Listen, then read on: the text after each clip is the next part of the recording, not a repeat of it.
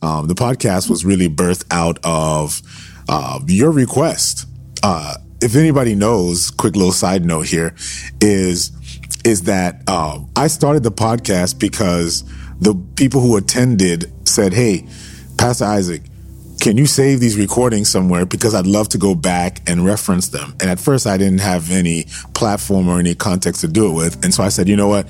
Here's what I'll do. I'll start recording the audios and then I'll start posting the links. And then afterwards, I just felt, hey, why don't I just make it a podcast? And so we turned that into a podcast. And that's how this read and rant that we do every morning became a podcast. It was not planned at all. It's just been the Lord doing something every step of the way. And now the podcast is at almost 30,000 downloads. Yo, this is what we've been doing since the beginning. We've come on here to simply engage you in the daily reading of the word. We spend 20 to 30 minutes reading scripture, and then we spend another 20 to 30 minutes reflecting on the scripture. I call it a rant to keep the bar low because I don't have anything prepared. I don't have anything planned. All I'm doing is I'm reflecting on the scriptures as we go. So it may be a discombobulated amalgamation of thoughts, but it is spirit-led in that we're praying through these conversations, through the discourse that we're having with God through the reading of the word. We're praying into three questions. The three questions that we're praying into is, God, what are you revealing concerning yourself? God, what are you revealing concerning people? And God, what are you revealing concerning me? And so I hope that you learn to just navigate and engage through the totality of the scripture with those questions in mind. I'm encouraged by you as well. I'm encouraged by all of you. I'm encouraged by your words. I'm encouraged that you guys are even here and that you have committed this time. And I've heard so many stories of people being transformed by simply the daily discipline of reading the word. And so that's what we're going to do. This is the most important activity of my day. And if you do this for long enough, you're going to see that it's the most important activity for your day. And so we're going to be in 2 Chronicles chapter 29. 2 Chronicles chapter 29. And we're just going to pray that the Spirit of God attend to us today as we engage with his word. Father, I ask, Lord, that you would be with us today. Lord, as we read your word, Father, I pray right now, Lord, that you would visit us, that you would encounter us right now in this moment. Lord, as we read your word, Father, I pray, Lord, that we are not simply inspired by worldly wisdom, but Lord, that we would be led by your spirit and by your heart, that we'd receive godly wisdom, that we would be exhorted, that we would be corrected, that we would be convicted, that we would be encouraged, that we would be renewed and restored in your word. And I ask that in Jesus' name, amen. Let's see where God goes today. Let's see where God goes today. 2 Chronicles chapter 29, and I will read the first verse, and it says this: Hezekiah became king when he was 25 years old, and he reigned 29 years in Jerusalem. His mother's name was Abijah, the daughter of Zechariah, and he did what was right in the sight of the Lord, according to all that his father David had done. In the first year of his reign, in the first month, he opened the doors of the house of the Lord and repaired them.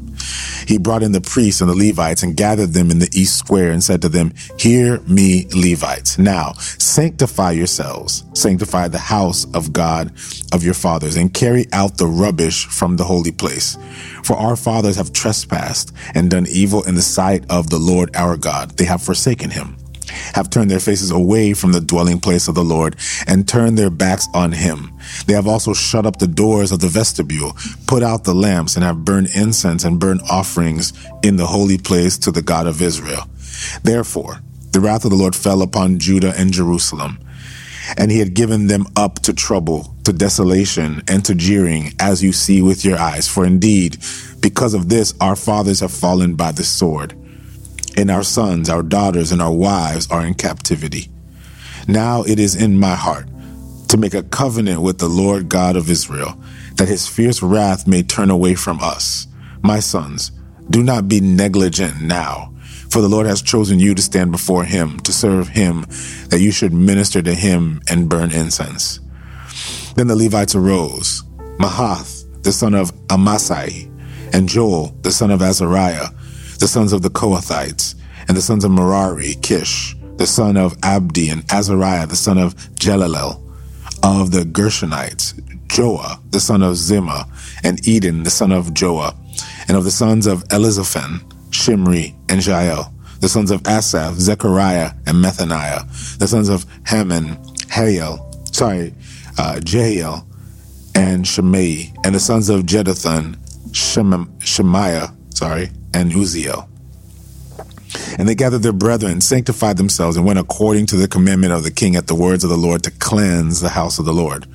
And the priests went to the inner part of the house of the Lord to cleanse it, and brought out all the debris that they had found in the temple of the Lord to the court of the house of the Lord. And the Levites took it out and carried it to Brook Kidron. Then they began to sanctify on the first day of the first month, and on the 8th day of the month they came to the vestibule of the Lord. So they sanctified the house of the Lord in 8 days, and on the 16th day of the first month they finished. Then they went to King Hezekiah and said, "We have cleansed the house of the Lord, and the burnt offerings with all the articles, and the table of the showbread with all its articles. Moreover, all the articles of King Ahaz in his reign had cast aside in his transgression, which we have prepared and we have sanctified, and there they are before the altar of the Lord."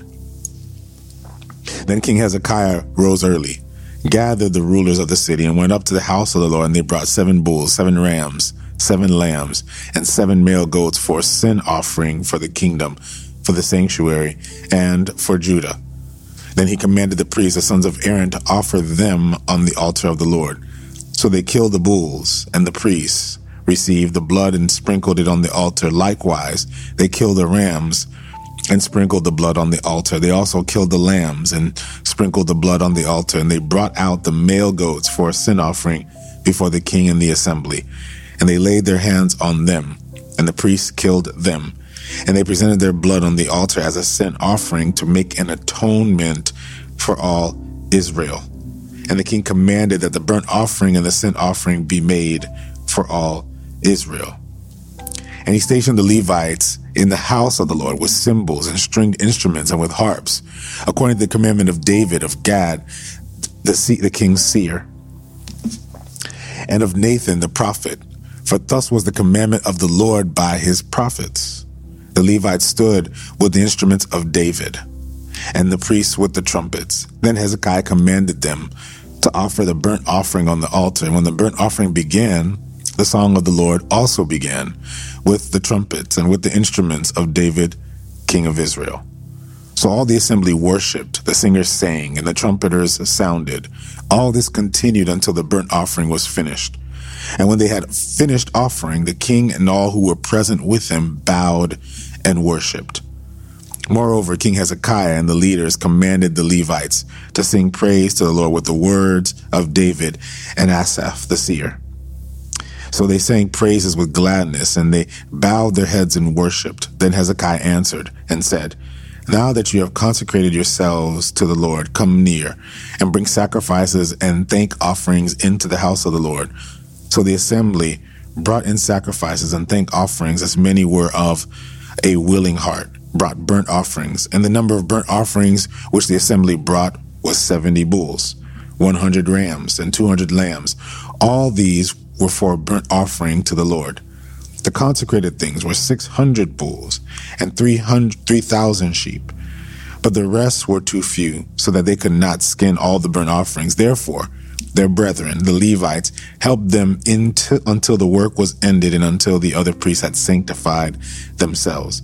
For the Levites were more diligent in sanctifying themselves than the priests. Also, the burnt offerings were in abundance, and the fat of the peace offerings, and with the drink offerings for every burnt offering. So the service of the house of the Lord was set in order. Then Hezekiah and all the people rejoiced that God had prepared the people, since the events took place so suddenly.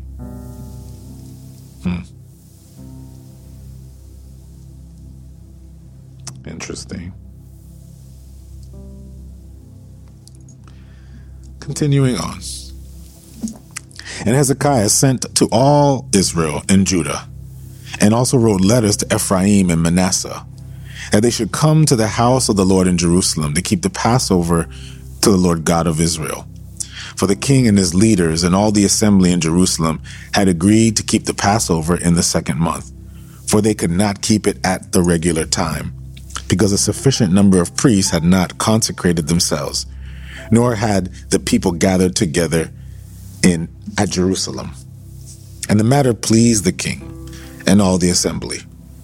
So they resolved to make a proclamation throughout all Israel, from Beersheba to Dan, that they should come to keep the Passover of the Lord God of Israel at Jerusalem, since they had not done it for a long time in the prescribed manner. So the runners went throughout all Israel and Judah with the letters from the king, and the leaders spoke according to the command of the king. Children of Israel, return to the Lord God of Abraham, Isaac, and Israel.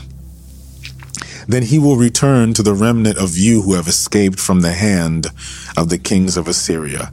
And do not be like your fathers and your brethren, who trespassed against the Lord God of their fathers, so that he gave them up to desolation, as you see. Now, do not be stiff-necked as your fathers were, for yield yourselves to the Lord and enter his sanctuary.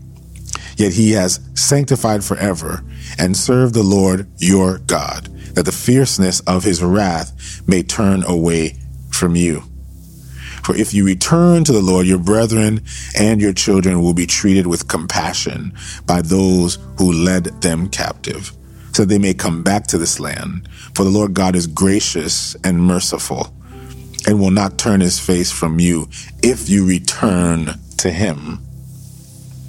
So the runners passed from city to city, through the country of Ephraim and Manasseh, as far as Zebulun, but they laughed at them and mocked them. Nevertheless, some from Asher and Manasseh and Zebulun humbled themselves and came to Jerusalem. Also, the hand of God was on Judah, to give them singleness of heart to obey the command of the king and the leaders at the word of the Lord. Now many people, a very great assembly, gathered at Jerusalem to keep the feast of the unleavened bread in the second month.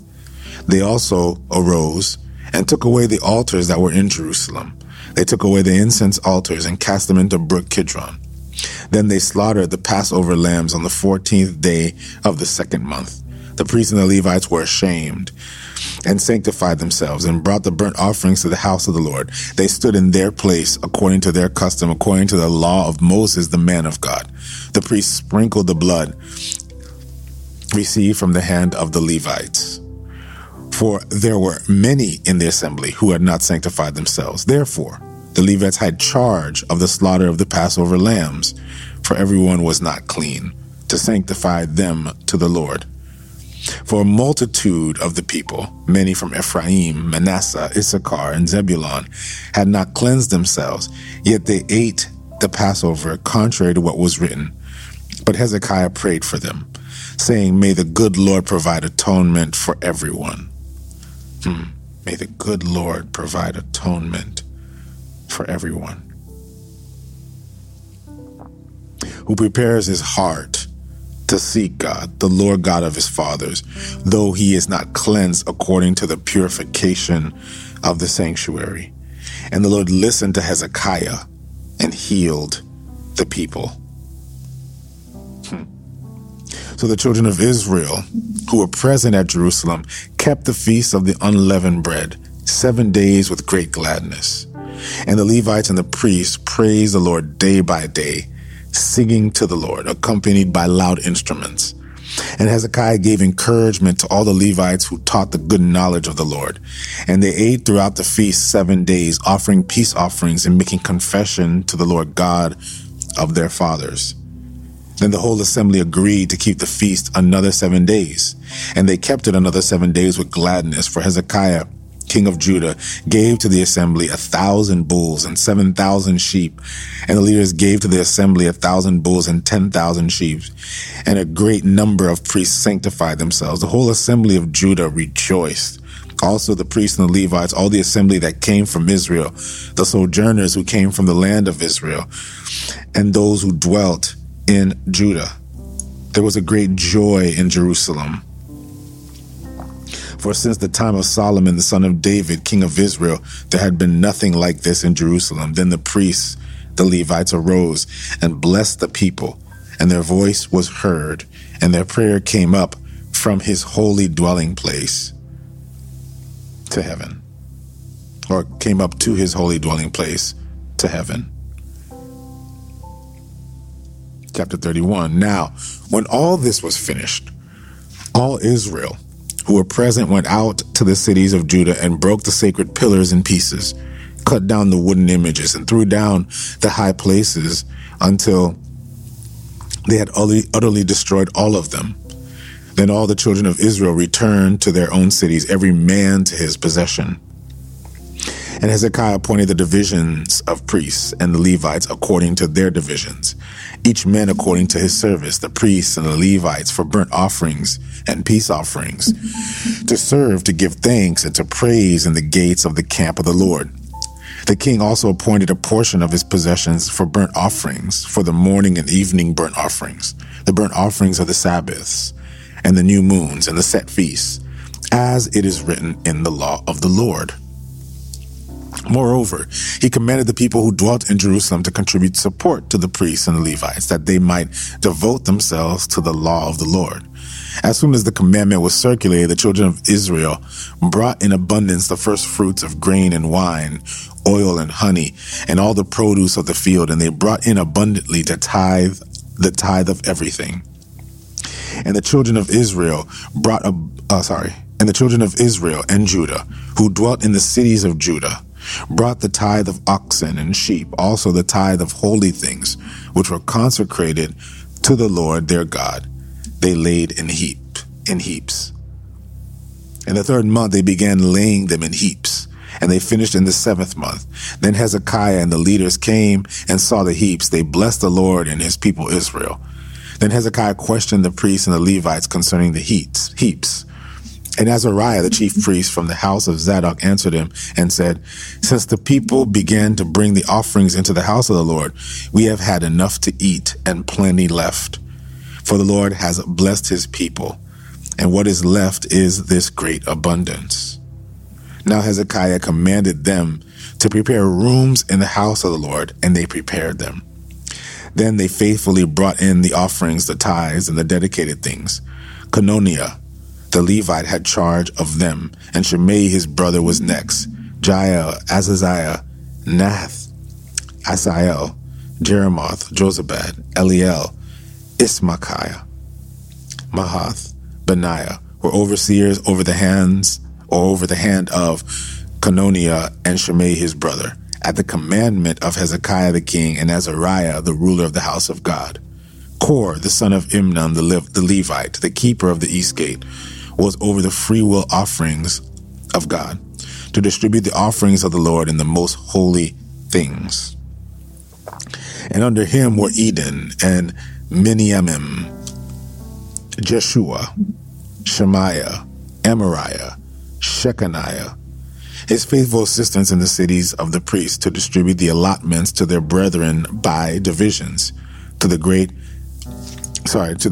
as well as the small. Besides those males from 3 years old and up were written in the genealogy, they distribute to everyone who entered the house of the Lord his daily portion for work of his service by his division.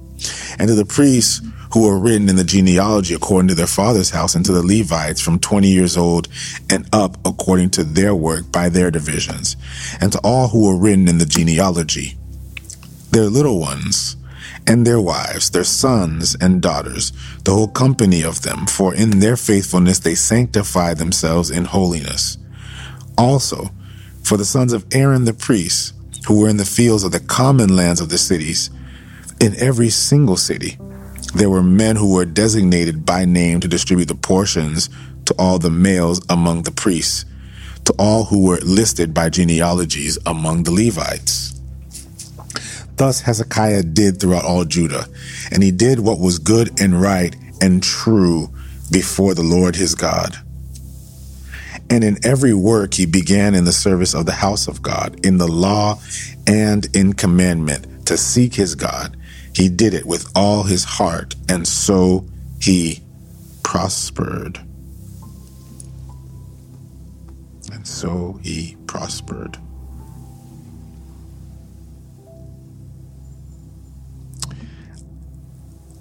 I'm going to stop here.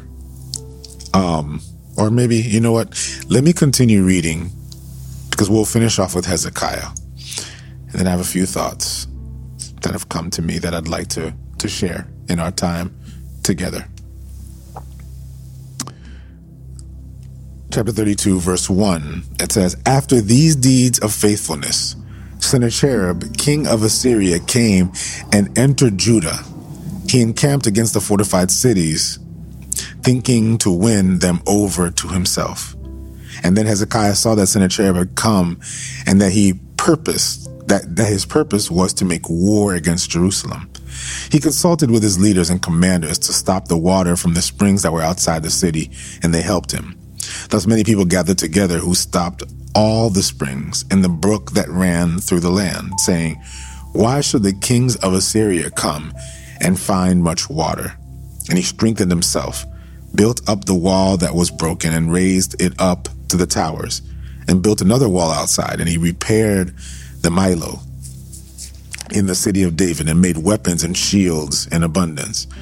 Then he set military captains over the people, gathered them together to him in the open square of the city gate, and gave them encouragement, saying, 'Be strong and courageous.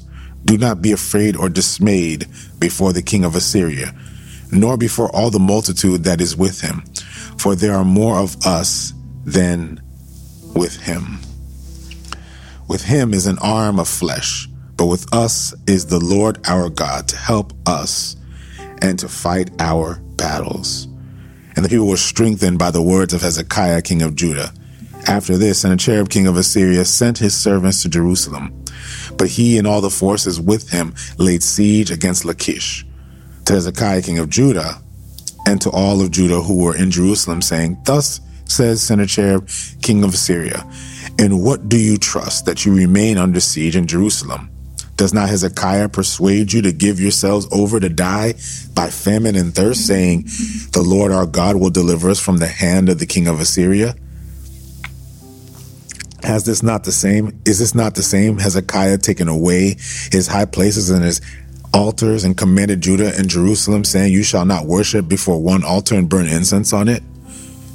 Do you not know what I and my fathers have done to all the people of other lands? Were the gods of the nations of those lands in any way able to deliver their lands out of my hand? Who was there among all gods, whose nations that my fathers utterly destroyed, that could deliver his people from my hand, that your God should be able to deliver you from my hand? Now, therefore, do not let Hezekiah deceive you or persuade you like this. And do not believe him, for no God of any nation or kingdom was able to deliver his people from my hand or the hand of my fathers, much less will your God deliver you from my hand. Furthermore, his servant spoke against the Lord God and against his servant Hezekiah.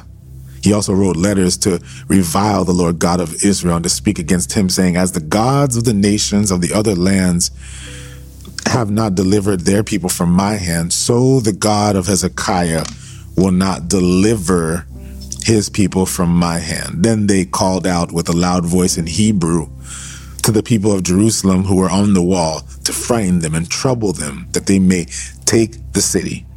And they spoke against the God of Jerusalem and against the gods of the people of the earth against the gods of the people of the earth, the work of men's hands. Now because of this, King Hezekiah and the prophet Isaiah, the son of Amoz, prayed and cried out to heaven. And the Lord sent an angel who cut down every mighty man of valor, leader, and captain in the camp of the king of Assyria. So he returned shamefaced to his own land. And when he had gone into the temple of his God, some of his own offspring struck him down with the sword there. Thus the Lord saved Hezekiah and the inhabitants of Jerusalem from the hand of Sennacherib, the king of Assyria, and from the hand of all others, and guided them on every side. And many brought gifts to the Lord of Jerusalem and presents to Hezekiah, king of Judah, so that he was exalted in the sight of the nations after. In those days, Hezekiah was sick and near death, and he prayed to the Lord, and he spoke to him, saying, "Give him a sign." But Hezekiah did not repay according to the favor shown him, for his heart was lifted up. Therefore the wrath was looming over him and over Judah and Jerusalem. Then Hezekiah humbled himself for the pride of his heart and the inhabitants of Jerusalem, so that the wrath of God did not come upon the days of Hezekiah. Hezekiah had very great riches and honor, and he made himself treasuries for silver, for gold, for precious stones, for spices, for shields, and for all kinds of desirable items, storehouses for the harvest of grain, wine, and oil, and stalls for all kinds of livestock, and folds for flocks. Moreover, he provided cities for himself, and possessions of flocks and herds in abundance, for God had given him very much property. This same Hezekiah also stopped the water outlet at the upper Gihon and brought the water by tunnel to the west side of the city of David. Hezekiah prospered in all his works. However, regarding the ambassadors of the princes of Babylon, whom they sent to him to inquire about the wonder that was done in the land, God withdrew from him in order to test him, that he might know all that was in his heart. Now the rest of the acts of Hezekiah, all his goodness, indeed they are written in the vision of Isaiah the prophet, the son of Amoz, and in the book of the kings of Judah and Israel. So Hezekiah rested with his fathers, and they buried him in the upper tombs of the sons of David, and all of Judah and in the inhabitants of Jerusalem honored him at his death. Then Manasseh, his son, reigned in his place. Thank you for the badges. God bless you guys. God bless all of you. If you are jumping in right now, you're eavesdropping on a conversation that we're having with God through the reading of the Word. We do this every morning. The Read and Rant is our time where we read Scripture and we ask to hear from God and hear what God has to say in the moment. And the three questions that we ask is, God, what are you revealing concerning yourself? God, what are you revealing concerning people? And God, what are you revealing concerning me? There are many thoughts that I have about this particular portion of text. I could have stopped in the first chapter that we read. But I continue to read on since we want to kind of cover Hezekiah. We've been going from king to king to king to king. And as we've spoken about before, and if you want, go ahead and catch it later, catch it on Patreon or catch it on the Read and Rant podcast. We've been talking about this genealogy. Right? We've seen the genealogy of the northern kings of Israel and the genealogy of the southern kings of Judah. And yet we see the covenant of God that is progressing through a thread through the southern kings of Judah. Hezekiah plays a part in the story as well. Hezekiah, for many, is famous. He's famous for being the king that prayed on the wall. Y'all remember that? Hezekiah is famous for being the king who was told that he would die and that he would die, and he prayed and the Lord added years to his life. We always know that story, and that story has been preached multiple times, many times in the scriptures. And for many, the question that people ask is that, did God or did Hezekiah change God's mind? The will of God is always a weird thing. It's a funny thing for many people because we want to have discourse with God, but then the question is, well, did God change his mind, or has God changed his mind? When people see the story of Hezekiah, the question that people ask is that, does God change his mind? Can we change God's mind? Can we change God's heart? And I find that interesting that that's the first thing that we lean towards when we read the story of Hezekiah's prayer. We're going through a series right now at the Font, which is our online community. And our series is called Prayer Works. I'm actually looking forward to preaching on the prayer of Habakkuk for Sunday. So if you have a chance, come and join us. But We've been journeying the entire year on prayer, just the subject and the topic of prayer. And one of the famous prayers is the prayer of Habakkuk, where Habakkuk puts his face on the wall and he confronts God, and it would seem that God has added years to his life. And for many people, the question is, did Habakkuk's prayer change God's mind? It's the thing that confounds people as it pertains to God's will is, did Habakkuk change? Sorry, not Habakkuk, but did Hezekiah, did he change God's mind? And often because we read it just from that perspective, we don't get to read the totality of the story in the text of Hezekiah, of King Hezekiah. What we've learned so far from what we've read is that Hezekiah is a brilliant man. And we can see that Hezekiah does stand apart from many of the kings, because Hezekiah has brought justice and the law of God back to Israel. He's cleansed the temple. He's participated in the cleansing of the temple, and he's reinstituted the rhythms of the children of Israel to bring them back into a place of distinction, back to a place of holiness. And so Hezekiah has done much in contributing to bringing the righteousness and the justice of God back to the children of Israel. We see a remnant, maybe not a remnant, but a foreshadow of what the kingdom of God looks like in the early years of Hezekiah's rule. We see Hezekiah reestablishing justice. We see some cutting edge things that pertain to the justice of God. We see a welfare system that's being established. We see a welfare system that's being established through the religious institution, through the priests and the Levites. We see that, and again, guys, this is so different, right, than how others ruled in that time. There weren't welfare systems as we would see. This was some cutting edge stuff that we see from the children of Israel. And yet Hezekiah now has brought that back in simply the obedience to the law of God. And in the obedience to the law of God, we see this image, this pointing to this symbol of what the kingdom of God would look like. This is in many ways a foreshadow. It's a foreshadow of the kingdom of God. And so we see all of that. And there's some beautiful things there that we can talk about. But I kind of want to stick here for a minute as we talk about prayer, because we see a turn of events. We see Hezekiah facing defeat. And upon facing defeat, he's facing an enemy. And the enemy seems to be an enemy that seems to be undefeated. Even though Hezekiah sent words of encouragement to the children of Israel, the words of the enemy were very strong. And it brought doubt into the children. It brought doubt into the children of Israel. It brought doubt into the people of God. And so Hezekiah now feels in many ways that not only is he losing his hand with the people of God, but he's bringing into question whether or not he can truly overcome. We see this in the story as we have read in the book of Kings. But now that we're in Chronicles, what the author of Chronicles does is he provides us insight that we know from the book of Kings that Sennacherib didn't even get to fight the battle, because an angel came in and destroyed the entire army of Sennacherib. Sennacherib goes back, and upon worshiping his God, Sennacherib is killed by his own children. And so now he's won. He's been victorious.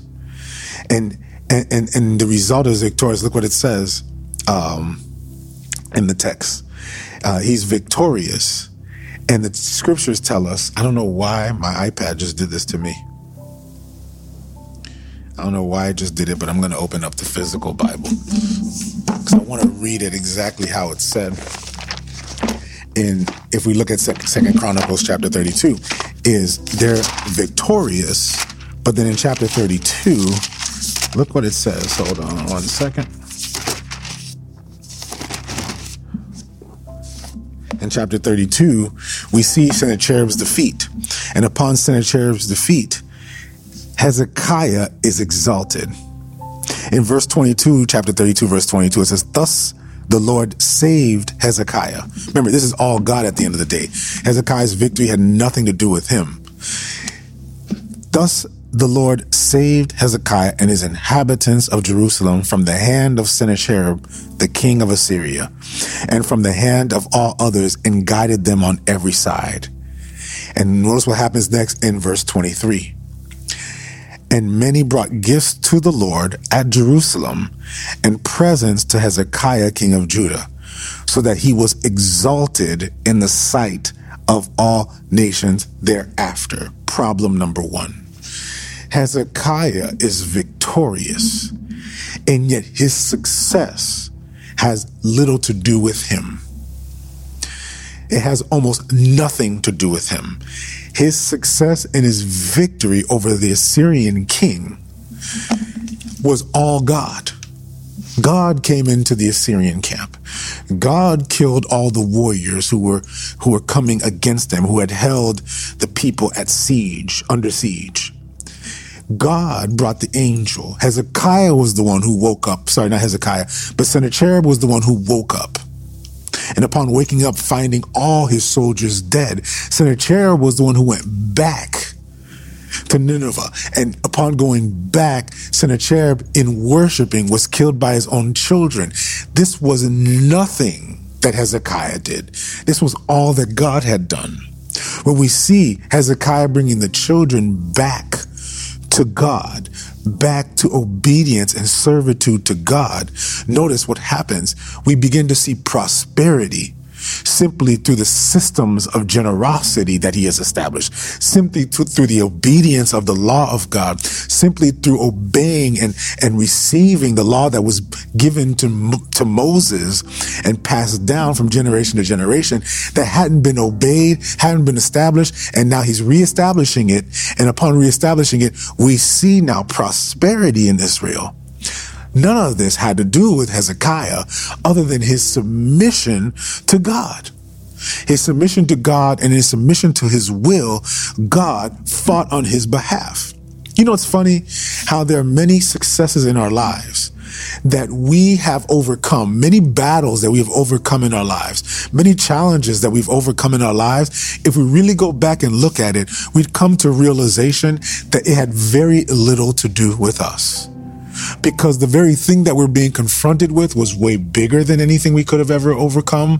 The thing that we were confronting, the battle that we were facing, the challenge that was before us, superseded our capacity, superseded our ability, superseded our intelligence, superseded our facilities, and yet somehow we overcame it. Isn't it funny how some of the destiny things that happen in our lives, the things that God steps us into, have very little to do with us. Simply by the grace of God, we've gotten there. There are many of us here that have experienced incredible success. There are those of you who are on the chat who have seen great success in your career, in your marriage. You've seen your children prosper. You've seen your home prosper. You've seen your city prosper. You've seen your business prosper. You're seeing your family prosper.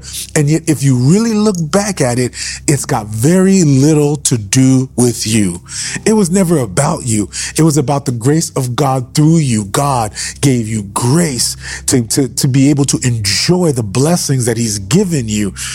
And yet here we see Hezekiah, who's enjoying the blessings of God simply in his submission to God, because it was never about him, but it was about God in him and through him. This was about the glory of God, not in the magnifying of his brand or in the magnifying of his name. And yet the scripture tells us, if we go back to chapter 32, the scriptures tells us that not 32, but in verse 23, that many brought gifts to the Lord at Jerusalem, and they brought gifts to Hezekiah, the king of Judah, so that he was exalted in the sight of all nations afterward. Let me speak on this for a moment. Let me speak on this real quick, because I think we need to, let me slow down for a second. Your success has nothing to do with you. We live in a world today where we credit our success to our hard work. We credit our success to our ability, our talent, our intelligence. Yet there are people who work just as hard as us who don't achieve the success that we have. There are those who are just as intelligent as we are who don't achieve the success that we have. There are those who have all the facilities that we have, and yet we have experienced success, and yet we want to give ourselves credit for it. How about this? That your success has very little to do with your ability, but has everything to do with God writing a story through you. It's the grace of God that has brought you to where you are. And it's going to be the grace of God that sustains you moving forward.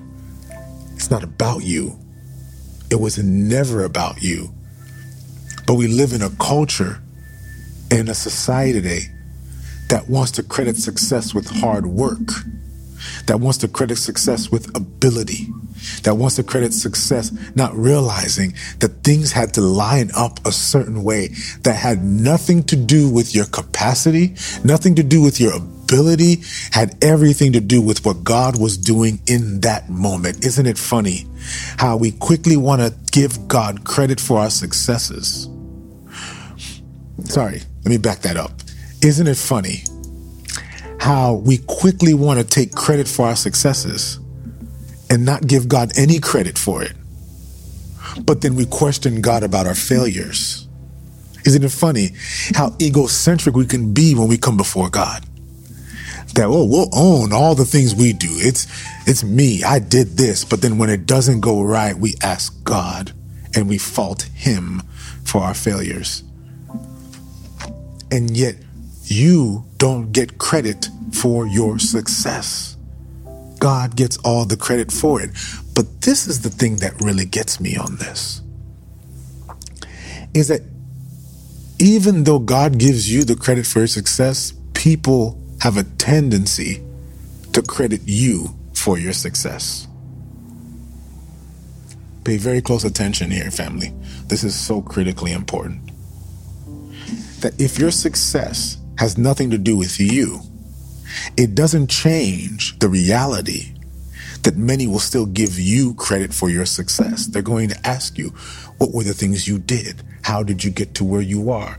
People will be quick to praise you and celebrate you for your success because they cannot see the God through you. Only you know what God has done in your life. Only you know how God got you there. Only you know how God put you in position. Only you know the grace of God that was over your life.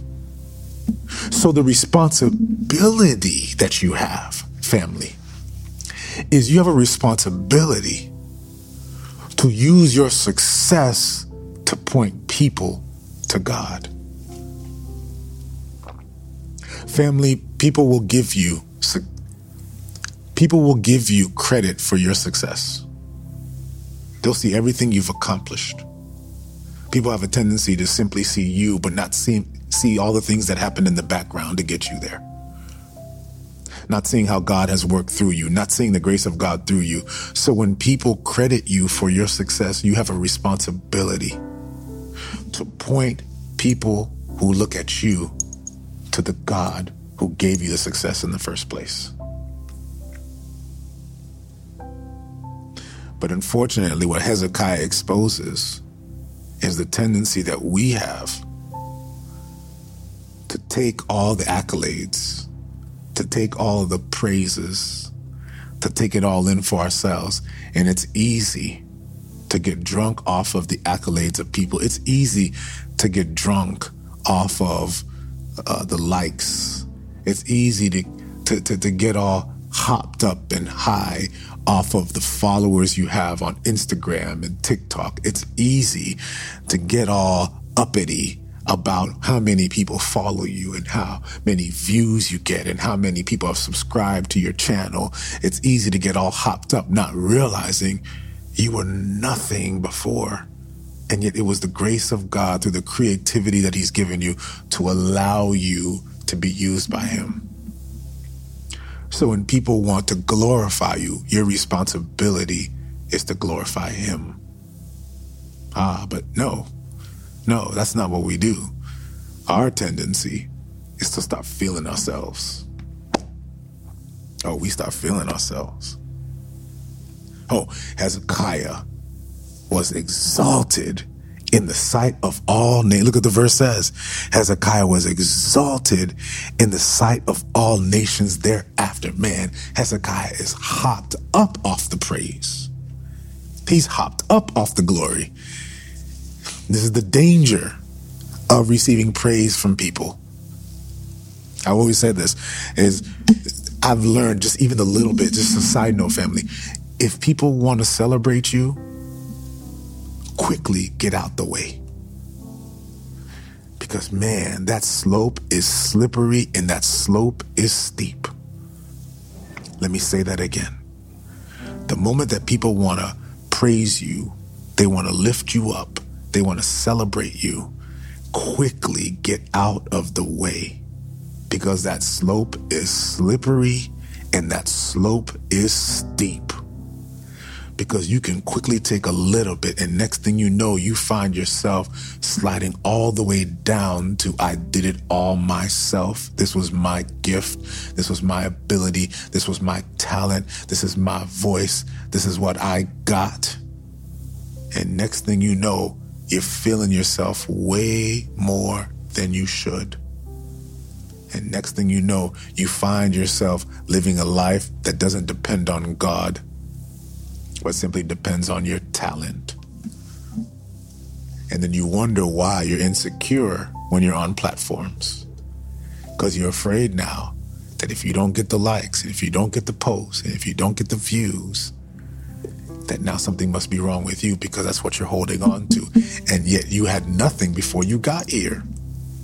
You had no views. You had no ability, no talent, no accolade, nothing.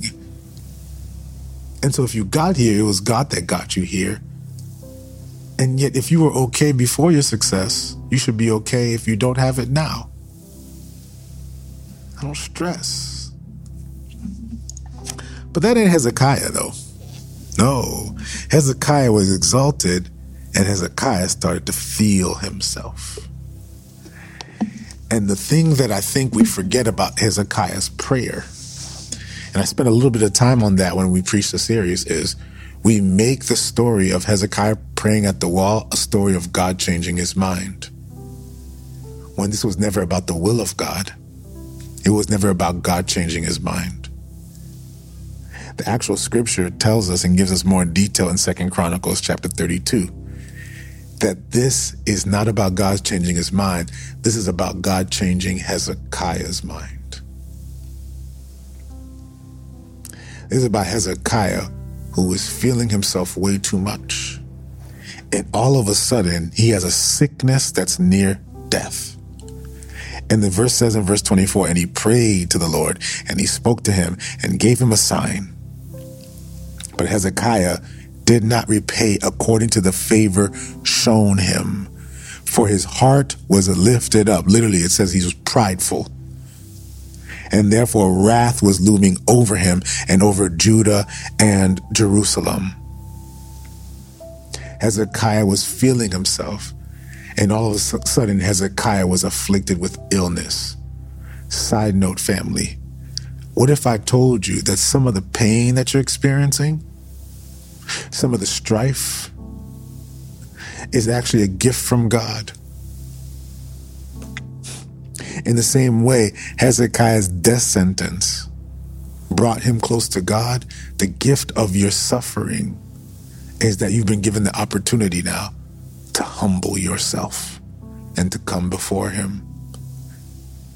I would rather be sick and have God than be healthy and be without him. Hezekiah has lost him and doesn't see it. And it took a sickness for him to, in verse 26, humble himself for the pride of his heart, he and the inhabitants of Jerusalem, so that the wrath of the Lord did not come upon them. This was never about God changing his mind. This was always about Hezekiah changing his heart. And so when God came before him, when he came before God and put his face on the wall, Hezekiah realized in the midst of his suffering and his pain and his sickness and this death sentence, Hezekiah came to recollection that he wasn't the guy that God started with. Family, are you the person that God started with? Or are you the person who chased after him and sought after him in everything? Were you the person who depended on him in everything? Were you the person who you had no resource, no energy, no time, no effort, nothing, and yet the Lord got you through and you just lived a life of continual dependence on him? Were you that person? And are you that person today? Or are you a little bit more comfortable? Got a little bit more money? You know, you've got some accolades. And now you don't feel like you need to pray like you used to. You don't feel like you need to reach out to God like you used to. You're not as inclined to seek after him. Anybody here can testify that the times that they prayed the most were the times that they were in pain the most. And some people will testify that it was in my time of suffering and lack that, man, I felt close to God. Maybe we have to look back and see that often the seasons of pain that we encounter are actually seasons of humility for us to enter back into the presence of God and to seek after him. So family, maybe we need to come before God. And maybe we're being tried in this season to be refined. And maybe, just maybe, we can get close to God again. And then we'll learn how to remain close to him in our times of discomfort and in our times of comfort, in our times of trial and in our times of success. Lord, help us. Lord, help us. Well, in the same way we read about Hezekiah, so much to celebrate about him. So much to celebrate about what he accomplished. So much to celebrate about his ingenuity, his brilliance, his intelligence. So much to celebrate about him. And yet so many things, Lord, to be mindful of. That even in the midst of his brilliance and his ingenuity, Lord, teach us, Lord, to also see what happens when we lose our humility. Father, I ask right now that for those of us who may be in that season where Hezekiah found himself sick and near death, and maybe we find ourselves in a near-death situation, be it physically, emotionally, psychologically, financially, spiritually, finding ourselves in a near-death situation, Father, may we humble ourselves again. May we humble ourselves before you. May we seek your face, turn from our wicked ways, so that you can heal our land. Bless us today, Lord, as we engage in this day, Lord. Bless us as we navigate through this day, Lord. Let us be reminded, Lord, that even though you've given us gifts, Lord, let us learn to glorify you in all of it. In all things to give you glory and not to be too hopped up by the things, Lord, that the world wants to present before us. And we say that in Jesus' name. Amen. God bless you guys, family. I love you all. I'm glad we were able to get this going again. I want to thank all of you, all the patrons who support. Thank you so much. Actually, hold on a second. See if I can find this. I also have a number. It's a ministry number. Hopefully I can pull it up. Goodness gracious. It's a ministry number that you guys can text. I want to start texting through it.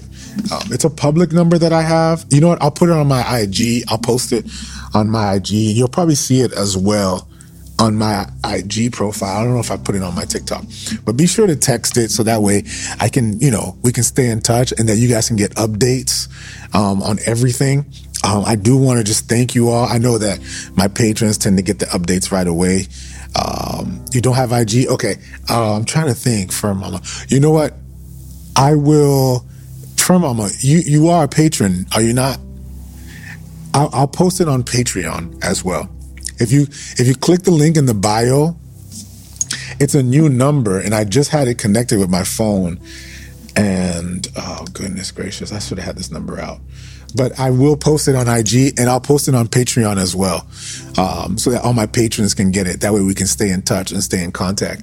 And I can send you text updates. Like, there's some days that are coming up that I may not be able to be here for. You're going to get 30,000 texts. It's all good. I definitely want to use it as a means to like connect with you all and to give you guys updates as we go. And so, if I have any announcements, if let's say there's a change in the time or the date for our, Bible studies, or if there's a change in time for our reading rants, if I'm on a trip or if I got something going on that day, I don't want to leave you guys hanging, especially those of you who are on TikTok. That's the only way we communicate is through live. And, I could post a video, but that doesn't necessarily get to you either. And so I want to just make sure that, you guys get those updates and we can stay in touch and stay connected. But for those of you who are patrons, how do you rewatch this? So you can't rewatch this.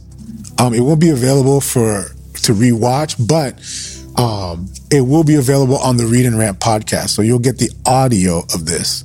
Now the audio probably will come out sometime in December because we post every Monday, Wednesday, and Friday while we do our Read and Rants every day. So because we post every Monday, Wednesday, and Friday, there's a delay. But if you are a patron, this is just a bonus. Just for those who will support on Patreon, I post this right away. I post the audio right away on Patreon. So that way you guys get it right away. And I like Patreon because it's a smaller community and I can stay in touch with you guys a little bit better. But I want to thank all the patrons who support. I know, for some of you, $10 a month is a big deal. It's a big sacrifice. Some of you had to give up some subscriptions to do it. Thank you so much. That's the reason why I press so hard to do the Bible studies on Patreon and to really commit to you because of how much you've invested in what we do here. But yeah, so I want to encourage you, if you are interested in becoming a patron and supporting, some of you support with 10, and that's a big deal. Some of you, $10 is not that big of a deal. It's a big deal. Okay. It's a big deal regardless. And I thank each and every one of you who support. Some of you support with more than that, but you can become a patron by simply clicking the link in the bio. Okay. Great. I'm so glad that you say that it's worth it. I appreciate that. I want to put a lot of energy and effort into the Bible studies that we do there to make sure that you're being taught well. But yeah, you can become a patron if you go to the link in the bio and just click become a patron, and you can be part of the Patreon. And once you become a patron, you can, you'll get these episodes right away. You'll get, also, I'll be posting new content as well. I believe I posted the link also to the Bible study notes. I will be posting more links to the Bible study notes as well. But guys, just the commitment for $10 changes everything. It really does. It changes everything. It allows me the capacity to be able to commit the 3 hours that I commit every day to creating content and to doing these read and rants with you all. And it gives me the capacity to start thinking about books and content and other things to prepare for you guys so that we can continue pressing forward.